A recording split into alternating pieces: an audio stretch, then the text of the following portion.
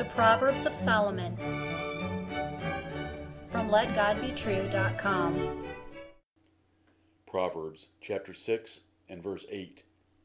Provideth her meat in the summer, and gathereth her food in the harvest.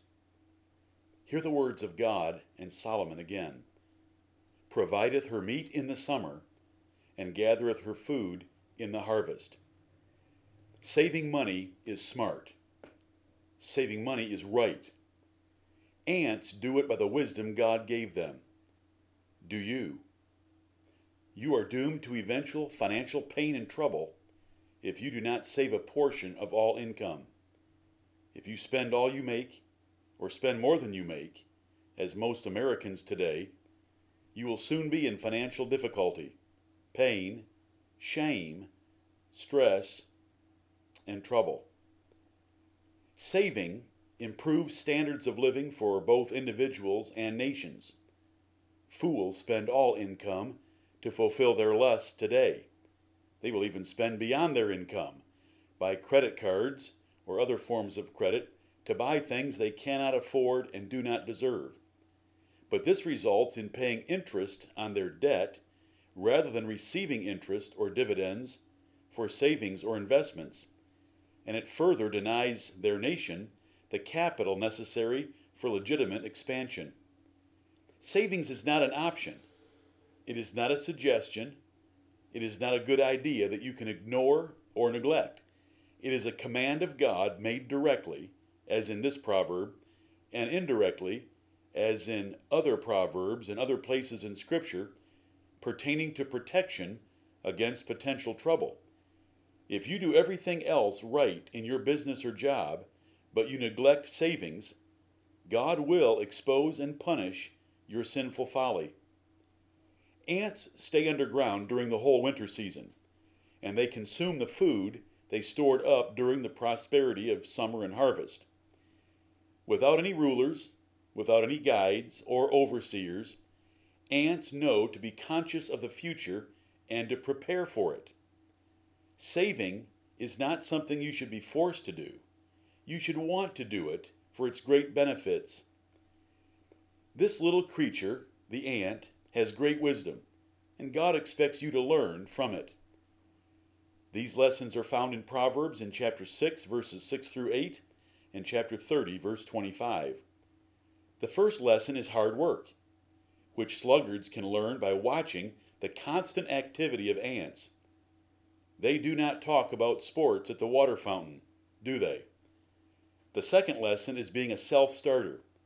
Ants do not need drill sergeants or watchful supervisors to get them going or remind them of other projects to work on. And this proverb before you provides the third lesson. Ants save for the future. If a man is a diligent self-starter, the ant's first two lessons, he will make considerable income during his lifetime, even if he is uneducated and or underemployed. But how much he makes is not the best measure. It is rather how much he keeps.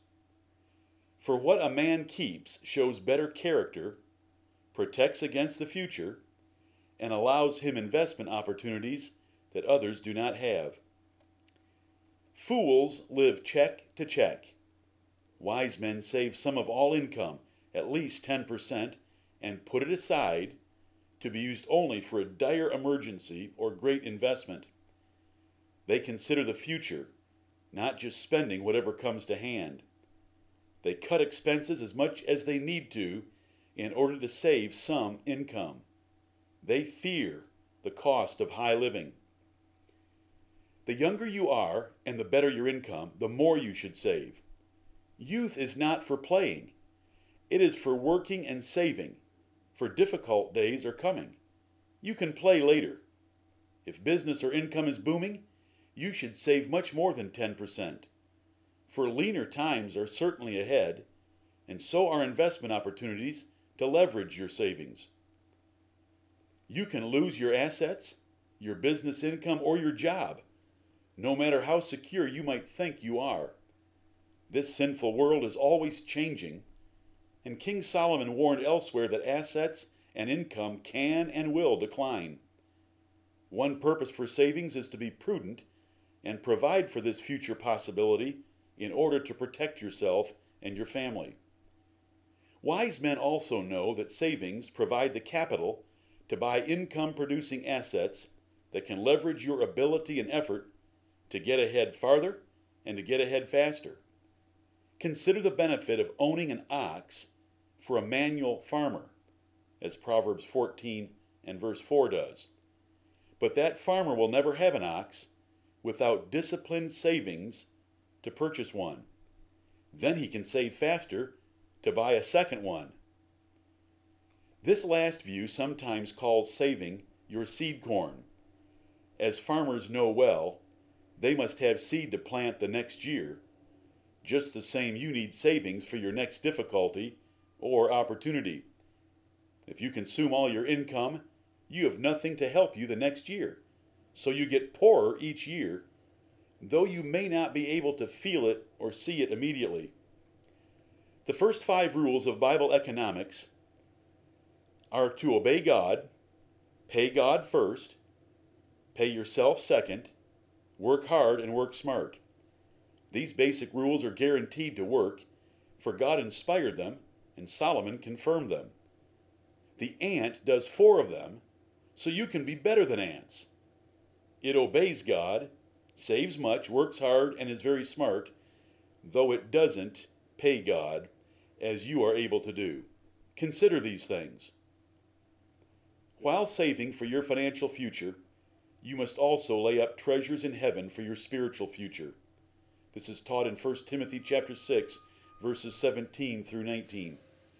Jesus taught this wisdom by the unjust steward in Luke 16. God is righteous, so he will perfectly remember your investments of godliness. Are you making your calling and election sure?